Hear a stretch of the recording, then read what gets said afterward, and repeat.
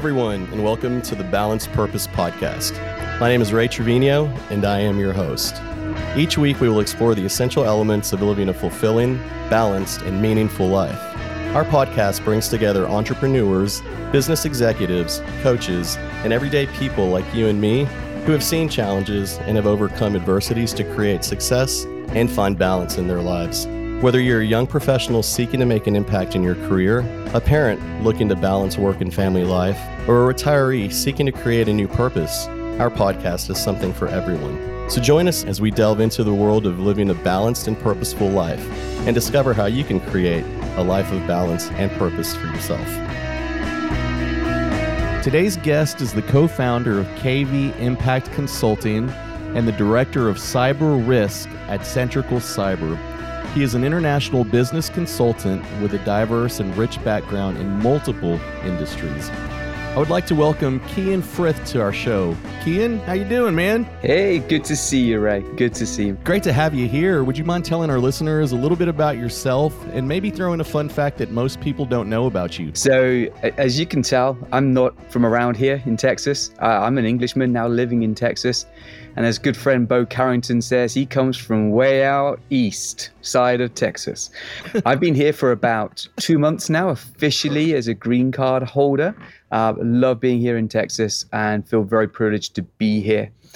My wife is American. She's come home having been in the UK for over 20 years. So it's just wonderful to be here in Texas. And I love it. Absolutely love it. What a great place to live and work. Now, you ask about a fun fact about me. I could actually go through a whole list of different things. I used to be a dancer. I was a contemporary dancer. I played clarinet. Almost killed myself in a kayaking accident. I wanted to be a Royal Marine, but I didn't like being shouted at by squaddies. I was 18 years old, so I gave that up.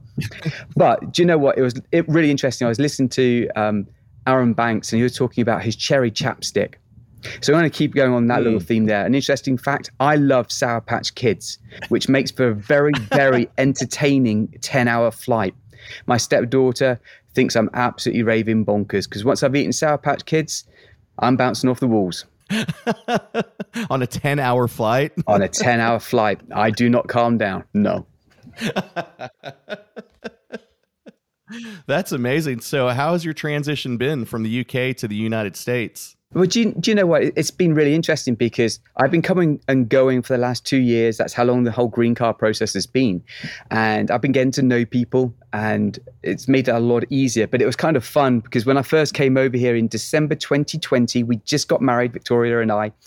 And we had a fantastic trip and most amazing hospitality and kindness. You guys here in Texas are incredible. I just blown away to the point where landed into Houston airport and was expecting your border control to go, well, Mr. Frith, where are you heading, sir? And I was going to San Antonio and was expected to be told, can you go and quarantine for 2 weeks, please? Because it was during the time of COVID.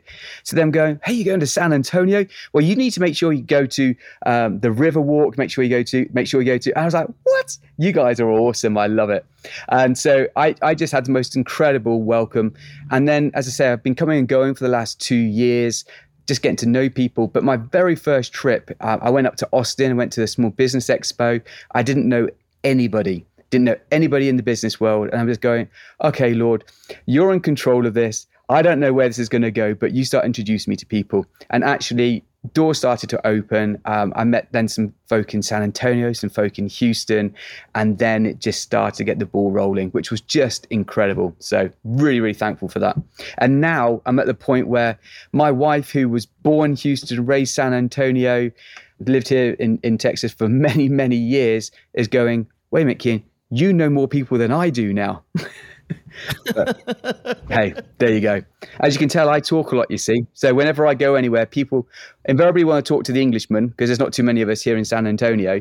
And two, I just don't generally shut up from the moment I wake up in the morning to the time I go to bed. So, did you have any Sour Patch Kids before the call? No, just be thankful I didn't, because if I had, there would be a real problem. No, this is just me, Ray. I'm sorry. That's perfect. I love it. You know, they say that Texas is the greatest country in the world, right? Some may even say the Garden of Eden, but you know, we're still looking for proof. But welcome. We're glad to have you here. Thank you. Do you know what? I wouldn't necessarily call it the Garden of Eden, though, because it's a bit brown compared to the UK. It's funny. We miss some of our green country parts. And, you know, that little bit of that strange stuff that comes from the sky, you know, that water stuff. You know, we had it on a regular basis in England, keeping it nice and green. We don't have it here too often, but not a good year for it. It is a pretty incredible place, and I love the welcome. So thank you. That's awesome. I'm glad you're enjoying it. Let's talk a little bit about what you do. So you're in the cyber risk field as well as a business consultant. Yeah. Cyber risk is kind of a big deal, you know, with the current global landscape. There are threats that just have evolved and evolved and evolved over even just the last decade. Yeah. What are some current major threats that you see, and what industry are you mainly targeting? Not as a threat, but as a cyber risk professional. I've got to make sure I say that right. Okay. Yeah, I'm definitely not targeting any sectors. It's really interesting. The whole cyber has been a hot topic now for a few years, and we've seen it grow exponentially over the last few years. And so much so, you know, you got San Antonio as absolute hotbed for cybersecurity from the technical side of helping businesses identify the threats and deal with them and do that whole technical piece. Where I come from is very much the non-technical aspect, and the cyber risk piece is now, right at the moment, is really, really tiny, but we see massive opportunity for growth over the next few years, because the biggest threat I see at the moment isn't necessarily the technical threats themselves. It's the understanding of executives, the understanding of business owners, the small businesses who go, it's never going to happen to me, those cyber threats, those cyber incidents, you know, it's always going to happen to that other person and not me. Actually, that's pretty much one of the biggest threats right now, because a lot of organizations, they put sophisticated cybersecurity controls in place, and their executives and business owners then assume that their business is okay, but they don't deal with the non-technical stuff. They don't put in place the governance and the assurances that they really ought to have. And so many businesses that we are seeing are very exposed. We do a lot of work with regulated entities. So you mentioned about Centrical Cyber. Centrical Cyber is a company based out in Guernsey in the Channel Islands off the coast of France, over there, the other side of the pond. And that was set up to help regulated entities, so financial companies who have to meet regulatory rules. As it were, that's kind of like our bread and butter is financial services, and very much where KV Impact has been working with clients here in the US as well, is helping those regulated entities have to meet SEC rules, for example. And it can sound really dull and boring, but you know, at the same time, when we go in and help, the businesses love it. You know, I tell a story about how I sat there in a client meeting. It was a Friday afternoon. Why on earth I was doing an assessment on a Friday afternoon, I do not know. I mean, like, you couldn't time it any worse, really, Kyan, you know. But at the same time, great client, lovely, lovely people, sitting there, and I'm asking these questions, and all of a sudden, the president of the company picks up his papers and he slams them on the boardroom table. In my head, I'm thinking, oh my gosh, I am absolutely for it. Perhaps I've just pushed it too far in my questioning. Bear in mind, I'm an ex-auditor, so I like asking questions, and I'd keep asking questions. And you're chuckling, Ray, but yeah, I don't also stop talking either. So I'm just going. I'm thinking, oh my gosh, he's just had enough of this. And then he goes, why is it that nobody has ever asked me these questions before? I've been having these technical cybersecurity assessments for years and years and years, but no one has ever asked me these basic questions. I was like, because I was like, oh, okay, I haven't done something wrong. And he saw the benefit, and that was just beautiful. So I'm hoping that more clients in that kind of financial services realm will see the benefits now in due course as well. We use the phrase in England, when the penny drops, you know, when that light bulb moment happens. When the penny drops. That's awesome. Now, you mentioned something a little while ago. You said a lot of big companies have cybersecurity processes in place. What's the difference between cybersecurity and what you do in the cyber risk world? So cybersecurity is very technical. So it's putting the technical controls in place. It's having the technical know-how, the threat hunting, identifying threats, dealing with the threats from a very technical perspective. And, you have some phenomenal experts in that field here in San Antonio who are doing that, and they're doing a fantastic job. I sit on the other side of going, let's talk about risk exposures executives. You've spent 20 years or so building up a fantastic reputation for your business. You've got wonderful clients, got some finance behind you, but what's the risk that your business is hit by a cyber incident and your reputation being wiped out, your finances being wiped out, and your client information or your intellectual property being stolen? And when you sit there and you ask that question, invariably they go, I've got no idea. And the reason being is they've never ever kind of thought about cyber risk for their business, because they've heard the word cyber and gone, that's an IT issue. It's all about the technology. And so we just asked a simple question. Are you exposed? I mean, it was interesting. Warren Buffett said in 2014, it takes 20 years to build a reputation and just minutes to lose it. Now, it can take 20 years to build a reputation, and your reputation can be in tatters in seconds. I mean, fascinatingly, small businesses, and those small businesses invariably don't have any cybersecurity in place. They certainly don't have any cybersecurity awareness. Majority of them, 40% of them go bankrupt within 6 months after a cyber incident. And that could easily be avoided. I find that just shocking. And that my love for people, my love for business says I don't want that to happen. I love being a Christian. I love God. I love Jesus. I also love businesses, and I'm a bit of a cyber risk evangelist. I want those businesses to do the right thing to protect themselves, which is not what you're going to hear from the technology guys. And so primarily you go in and you expose vulnerabilities and help them understand what their risks are? Well, we help them understand where they've got exposures rather than the vulnerabilities. If you start using the word vulnerabilities, you're thinking about the technology side of things.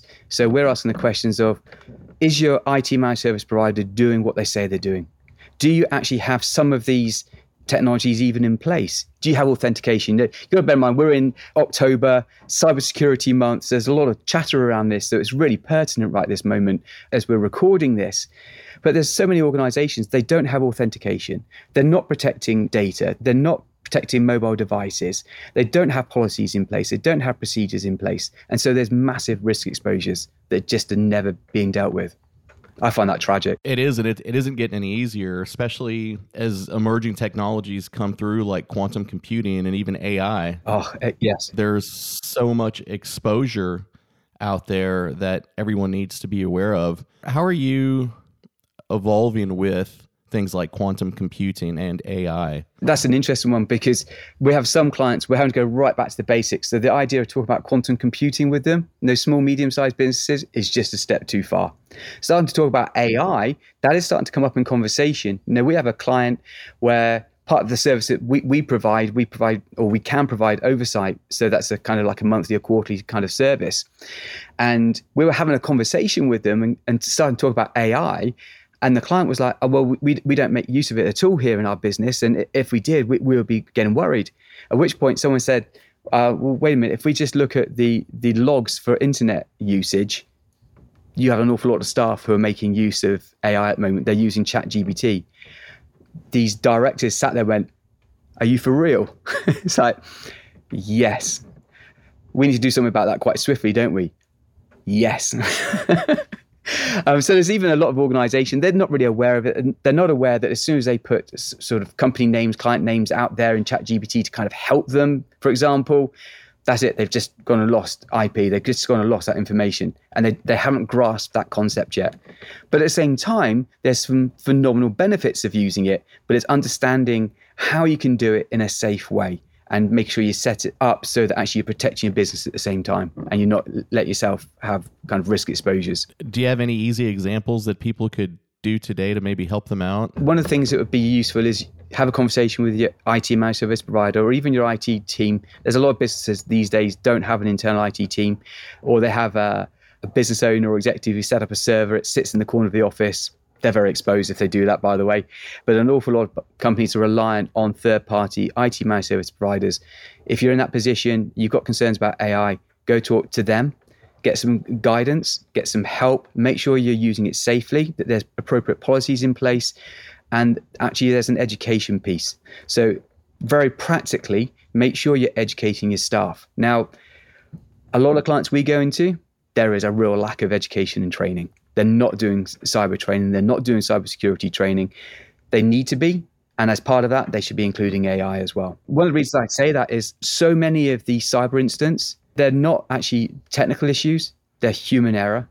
It's clicking on a phishing link, for example. It's doing something that actually they've probably been told not to do, but they went and did because there wasn't the training and awareness, and they've gone and made a mistake. Got a great example of that. One client, that kind of thing happened in the middle of the night and didn't get picked up until the following morning. Information had gone. It was a perfect storm in a teacup because following that cyber incident, unfortunately, what then happened was that the key individuals who would normally be responsible for dealing with a cyber incident weren't available. It then was left to a person, a CEO, who isn't normally involved, didn't really know what he was doing. It caused a bit more problem. That cyber incident, which is due to a phishing email, cost that business in excess of $1.25 million. Wow. It impacted their cyber insurance. One, they couldn't get insurance for a period of time. When they did, it cost 3 times as much and the level of cover plummeted. Wow. Really, really real. So people who aren't doing cyber training and not making their staff aware, you're playing with fire. Yeah, especially how prevalent it is nowadays. I don't wish to be this serious. It's not normally my style, I'll be honest. Well, right? I wouldn't call it serious. I would just call it real. It's bringing awareness to our listeners to, because chat's all over the place. Sure. AI is all over the place. And so it's really easy to click on a hyperlink and then get lost in that rabbit hole. And there you go. And I think tied to this, though, Ray, is the fact that I see a lot of businesses that are being run by incredible Christians. But again, that they're just not aware. And I think that actually they have really a responsibility to be doing the right thing and make sure they're protecting their business, because actually we're supposed to be in business for the glory of God. And that's how we set up KV Impact. KV Impact was set up following a trip up to the Empty Cross at Kerrville. And we felt a real strong presence of God to go and set this business up to bring glory to his name. We'd spent a few hours up there talking to the vice president at the time. Didn't realize it was him. There's a funny story around it, really, because my wife, Victoria, was chatting away to this little old man sitting under this shelter out near the Empty Cross. And I was like, oh, bless, that's so sweet. I'll leave her just chatting away to this old guy. To then be told, hey, Kyan, come over here. You need to come and have a chat with this guy. So we start talking with him. And then you won't believe this, but I didn't really talk for 2.5 hours. This other guy basically spoke for about 2.5 hours. And I just felt that I was asking him questions and just learning and growing. At the end of the conversation, it transpired he was the vice president of the charity of the Empty Cross there. He prayed over us and shared some prophecy over us, along with one of the helpers there, a guy called Robert. And as I say, we then felt a real strong call from God to set this business up, to give him all the glory. That's what we've gone and done. So where we're doing it, I have a real heart for those other Christian business people who are, in business, trying to do the right thing. Or maybe if they're not, they should be. And I want to really encourage that people do best practice, do what's right, to ensure that we're always giving glory to God. One of the problems I see is that there's so much information out there, both right and wrong, that it's really easy to get confused on what's what. And although someone may think that they're doing the right thing by setting up a certain system or allowing certain controls, it may not be. And so one thing that we need to get better at is providing that awareness to know, hey, you know what? If you don't understand or it seems questionable, don't do it, and ask. And providing that contact information of the right people to call, like yourself, to be able to help out in certain situations. So on top of cyber risk, you're also a business consultant, an international business consultant. So at what levels of business do you consult in? All levels, C-levels? Is there a certain niche that you have? I've been in business for over 25 years, a qualified accountant for over 20 years. That's UK qualified. And yeah, I've just loved doing business for a very long time. I've been in all sorts of different roles, different sectors. And that experience has just enabled me to just draw on that to benefit and bless all sorts of businesses. I've worked with private banks, fine stationers, executive recruitment companies, financial services. And so I wouldn't say I have a niche, but where there's a business that wants some help and wants to think a little bit differently, I love working with them. And I have to say, it's one of those things that I just love being a business consultant. And I think that's going to morph and change in the coming weeks. And I think that I ought to add there a little bit of a kind of like coming soon, because there's something that's developing, which is massively exciting and definitely a God moment. There's some things that have happened over the last few weeks that they're humbling, and they bring you to your knees and you go, okay, God, I don't quite understand this. I don't get what you're doing, but I'm going to run with it. And so, yeah, there's a coming soon, which is still linked to kind of business consulting, and very, very exciting. So I still do some finance work. I basically act as a fractional FD. And that's one of my joys on a Friday night, is sitting there doing a set of management accounts, because you cannot beat doing numbers in Excel with the football going or some sport on a Friday night. Hey, talk about a party. I know. It's sad, Ray. You know, we've spoken about doing trips to the beach and camping out and stuff, and we'll get to that once we've settled a little bit more here. It's been a crazy summer, and I think for next summer we'll head down to Corpus. We'll get down to that beach for those overnight camps and that. But at the moment, Friday nights are management accounts. Well, call me. We'll be out there with you. You and I have had the opportunity to speak a few times. We've had lunch and had some great conversations. So now I want to talk a little bit about you, who you are, and your family. So what brought you to Texas? Let's start there. Well, I suppose I did mention that I've married Victoria 3 years ago. She's a Texan, and she moved away from Texas back in sort of 2003. She got married to an English expat in Houston, and they went off to the UK. Her marriage failed. I was living in the UK at the time that I met her. And I came from a failed marriage, very much my fault, my mistakes, and really had my eyes open. There's some testimony to that as well. And I'm more happy to share that in a moment. I met Victoria at a church service. It was a carol service, so Christmas carols, in December 2019. And we'd both been introduced to each other by this lovely lady who was doing a recovering from divorce course. And I was chatting to her, and then all of a sudden she stopped. Victoria was standing next to her, and Judy turned to Victoria and goes, "Wait a minute, you two have similar backgrounds. I ought to introduce you."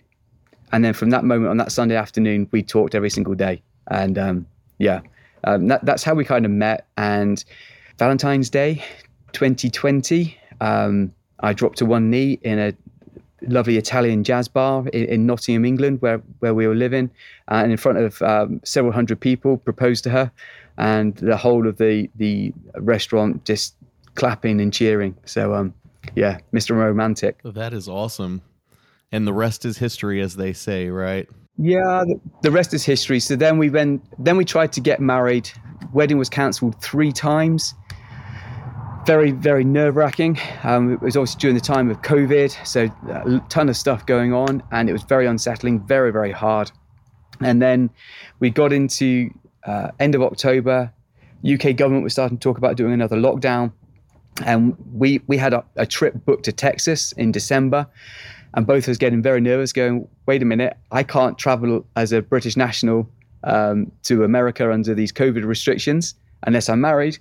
And then the wedding's being cancelled. He's like, you are joking. Come on. We got to a Sunday afternoon, and the registrar from the local registry office phoned Victoria. A Sunday afternoon, we're like, what?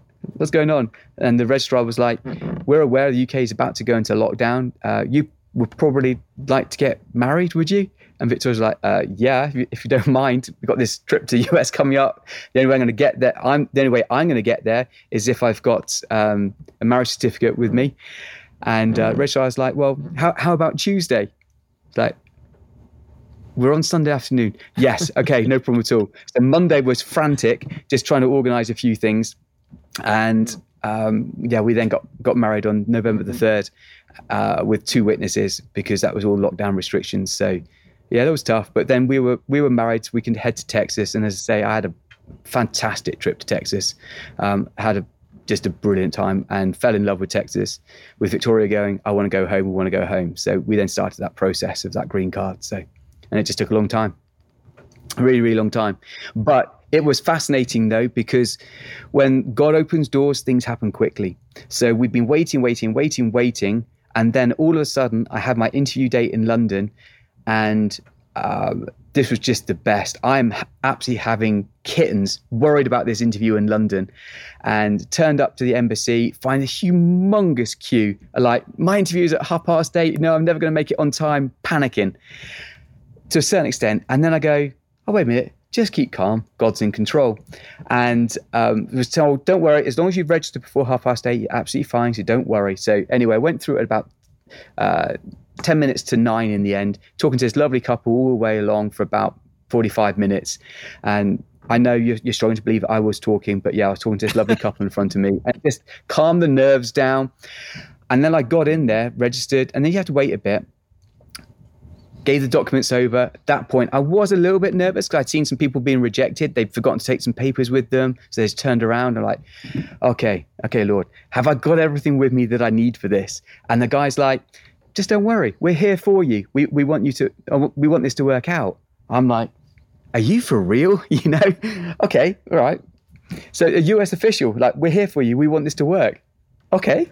So that happened. And then I go for my interview and I'm thinking, wait a minute, other people, they've been up there for 20, 25, or 20 minutes, 25 minutes, 30 minutes. Here we go.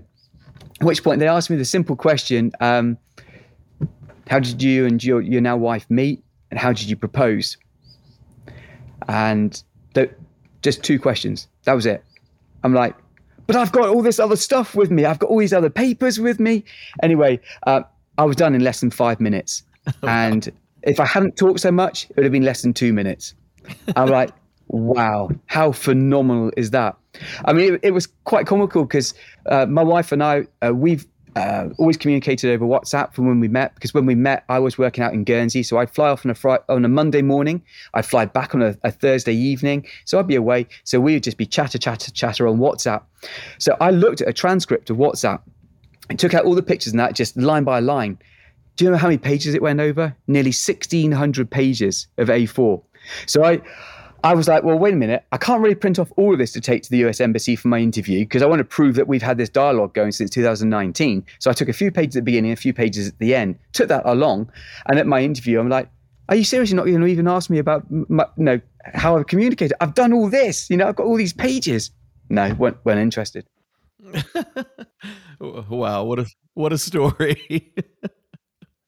That's good. Then the great thing is when I actually got into America, within July the 27th, I flew in. It was my freedom flight, and my social security number is dated July 31st, and my green card came through just a couple of weeks after.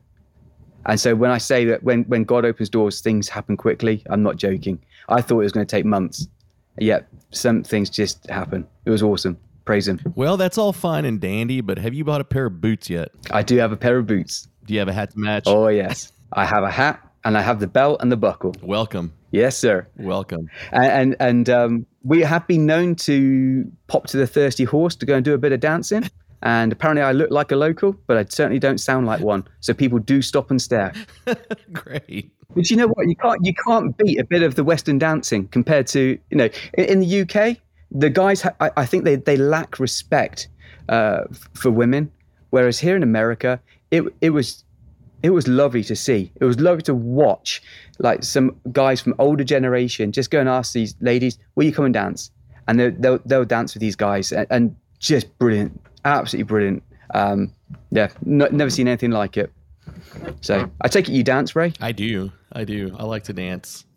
Usually just in the shower. No. Oh, no, just joking. I grew up two-stepping and, all the fun stuff. I was fortunate enough. I grew up in Cibolo, Texas, was where I lived when I went to high school in Schertz, and there was a place up the road called the Blue Barnet Palace that I'd been working at since I was probably 13 years old.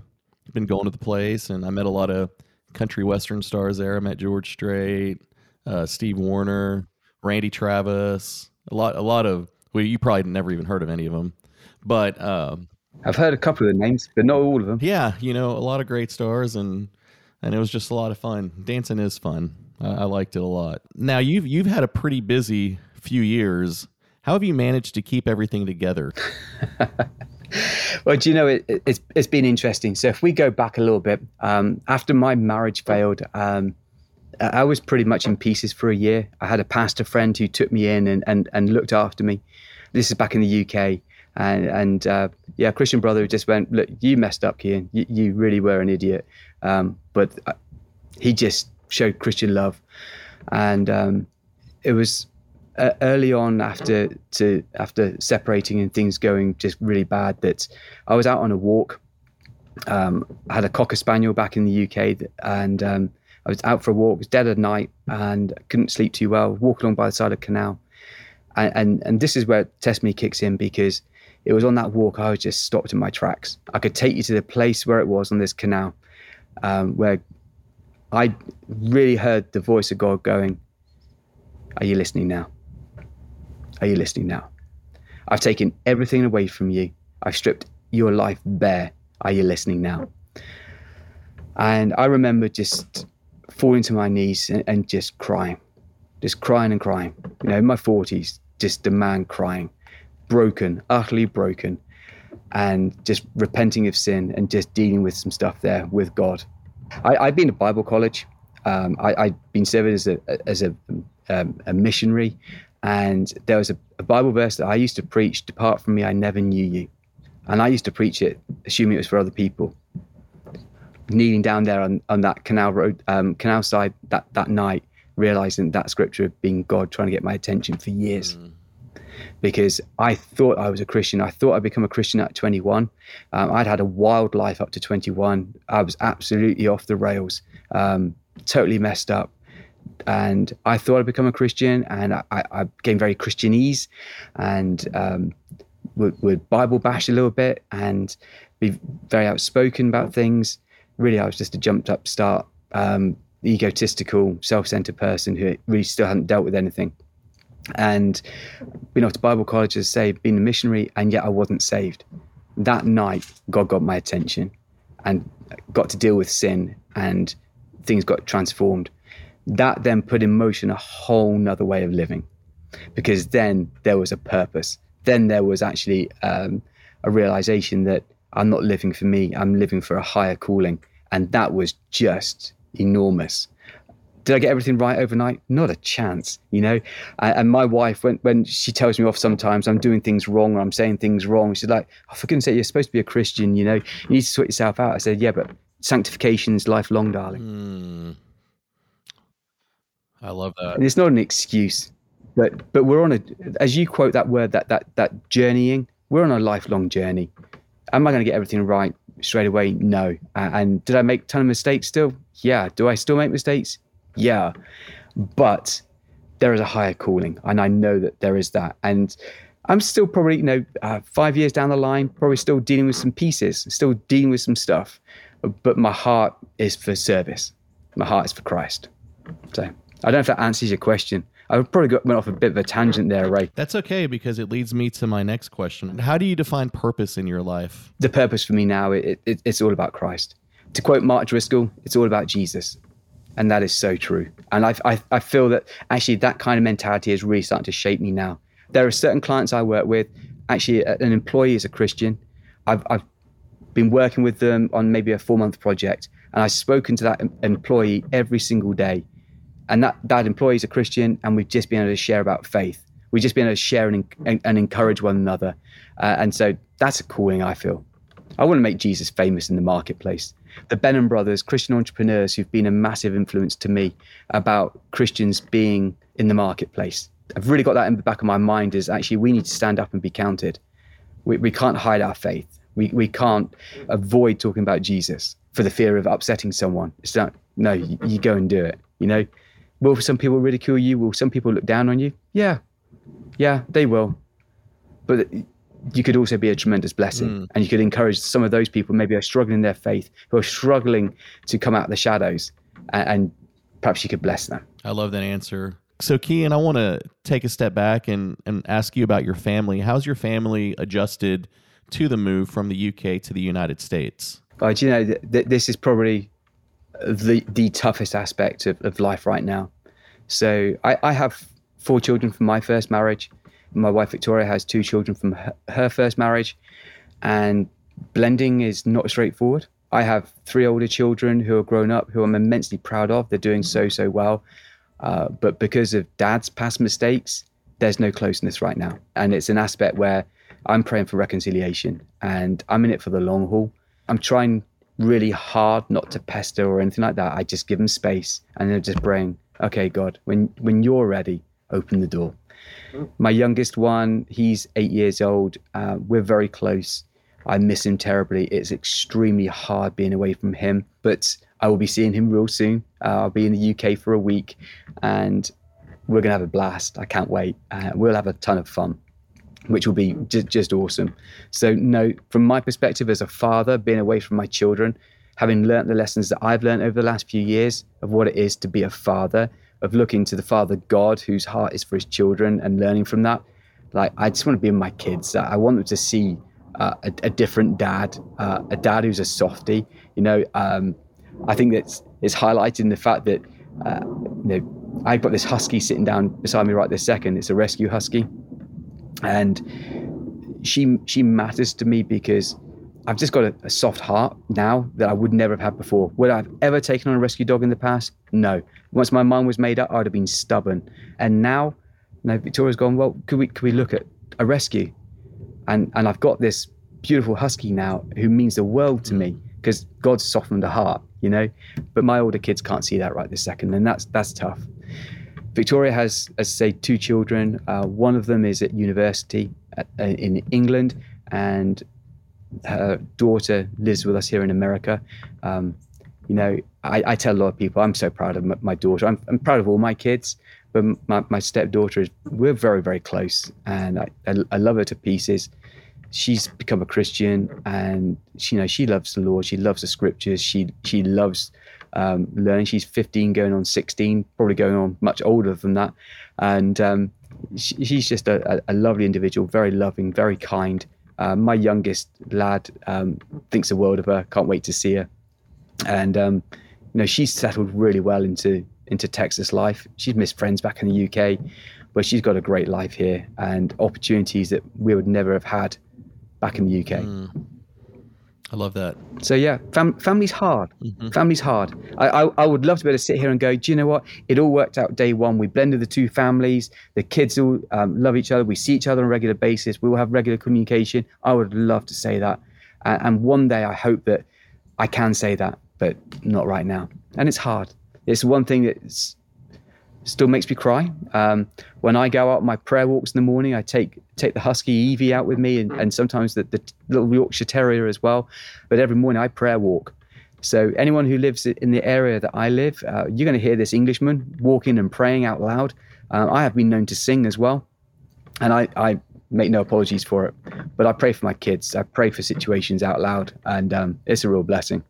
Yeah, everyone hears me talking right from the moment I wake up. Believe me, brother. That's great. And the reason I brought up or asked that question is because it's real, right? And this is something that someone out there could be going through a similar situation right now. They could be on the verge of making a bad decision with a wife and kids, and just need to hear this, because with every decision we make, there's a consequence to it, whether good or bad, and it's things like this, like real life, that people need to understand happen. I mean, it happens, and it's usually because of a bad decision that sounds cool at the time, but ultimately it ruins lives and destroys relationships. And I'm glad that you're working on bringing this together. I'm glad you found your purpose and that things will work out, because we both know that they will. Definitely. However, in the interim, it's also, and I say this word a lot, I'm big on awareness, making sure everyone kind of understands that life isn't always going to be easy, but we have choices, right? And we can lighten the load by making the right choices and knowing where to look. And so I appreciate you sharing that with us. Tied to that, Ray, actually, if I may, is that I was reminded a couple of years ago that a lot of the time, and if I talk to Christian men here particularly, we walk a tightrope continually. You know, it's like that razor sharp ridge line on a mountain. And I've walked a few myself in the past, and you can fall either way, you know. And actually, when you're walking like that, making that right choice can be really hard. I put my hand up and I go, I made mistakes. I made wrong choices, and I knew that they were wrong choices, but I lived in the moment. I lived for me. I was self-centered, as I said earlier, and I was so unwise. So if there's people listening to this and you're walking that ridge line and you know you have some choices, really make that choice wisely, because actually when you make that wrong choice, the consequences at that moment may not seem big at all. But as I will testify, they can be absolutely enormous. And the ramifications are just huge. Is it worth it? No, not a chance. Absolutely no way. It is just not worth it. I would love it if people avoided what I've gone through. Thank you.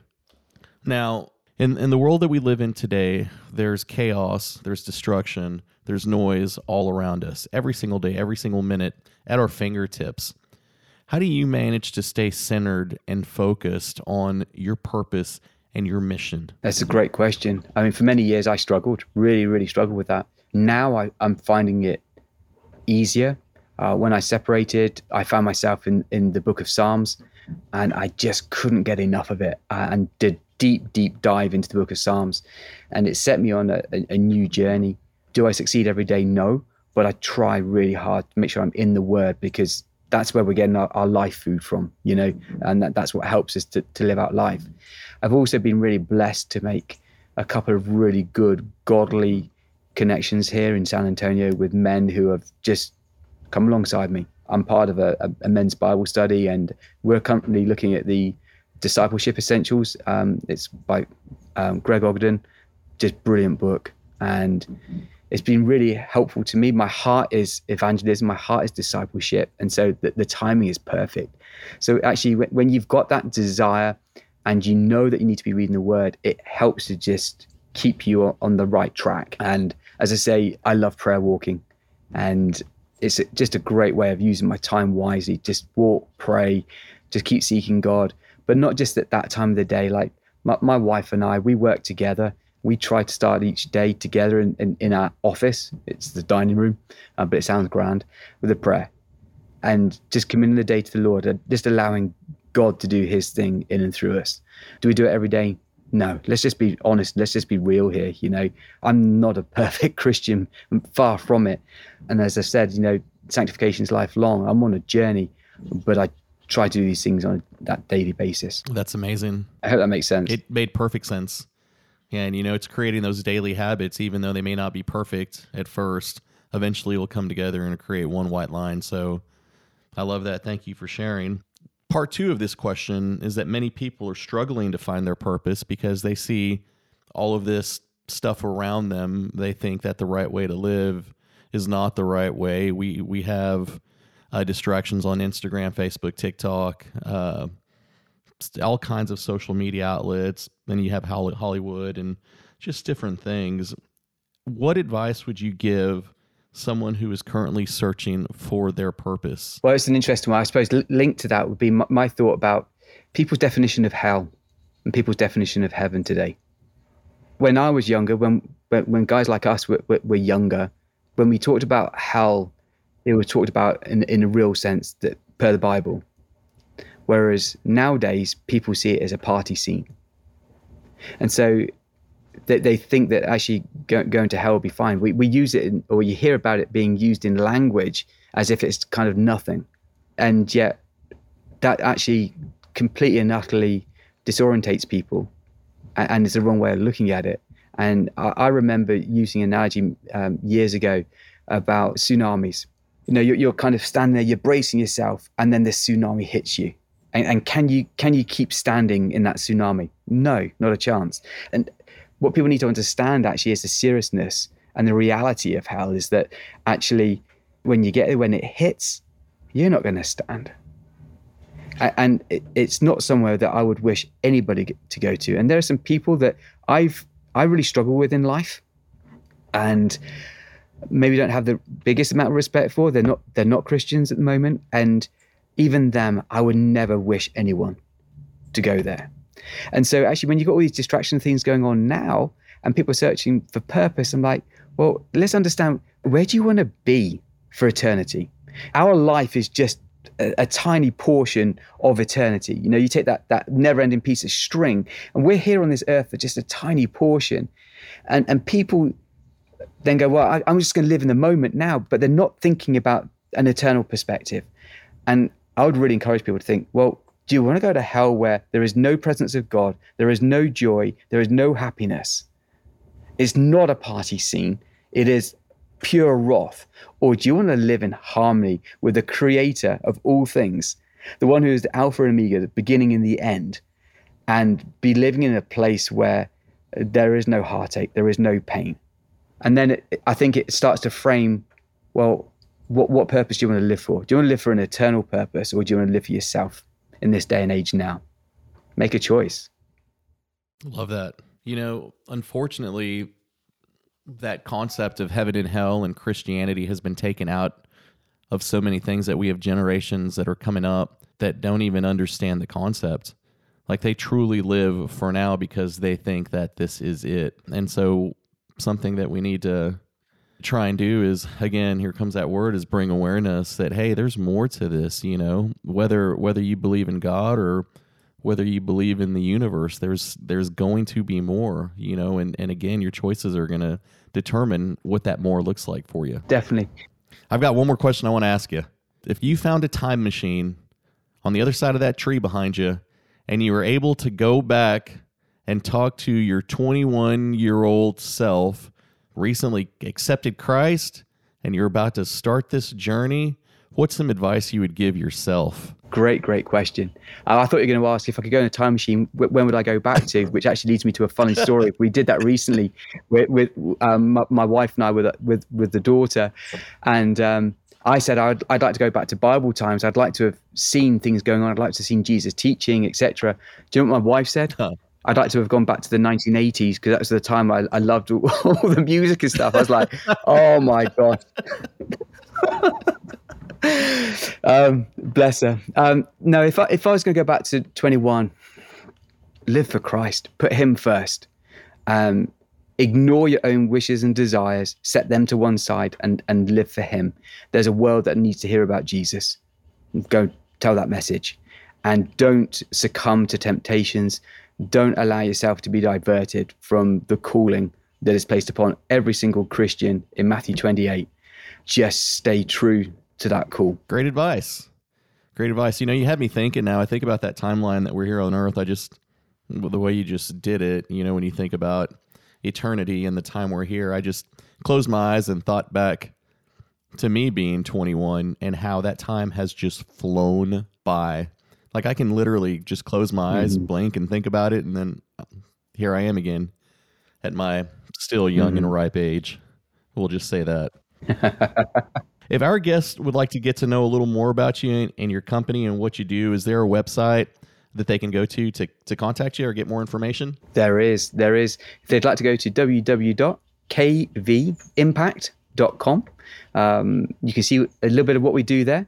If you're interested in some of the other stuff that we do, and maybe some of the things that are coming soon, you can reach me on email at Kyan, so that's Kyan, at kvimpact.com. Awesome. And I'm also going to throw your LinkedIn profile on there as well. So we'll put all this in the show notes, and that way people can just click and go. Fantastic. Superb. Kyan, well, it's been awesome talking to you today. Thank you so much for inviting me on. Balanced Purpose Podcast was created and hosted by me, Ray Trevino, and is produced and edited by Nick Galtney. Thank you for tuning in. We hope you've enjoyed this episode. Check us out at balancedpurposepodcast.com and on Instagram at Balanced Purpose Podcast. Remember, finding your purpose is a journey, not a destination, and it takes time and effort to achieve balance. Make it a great day.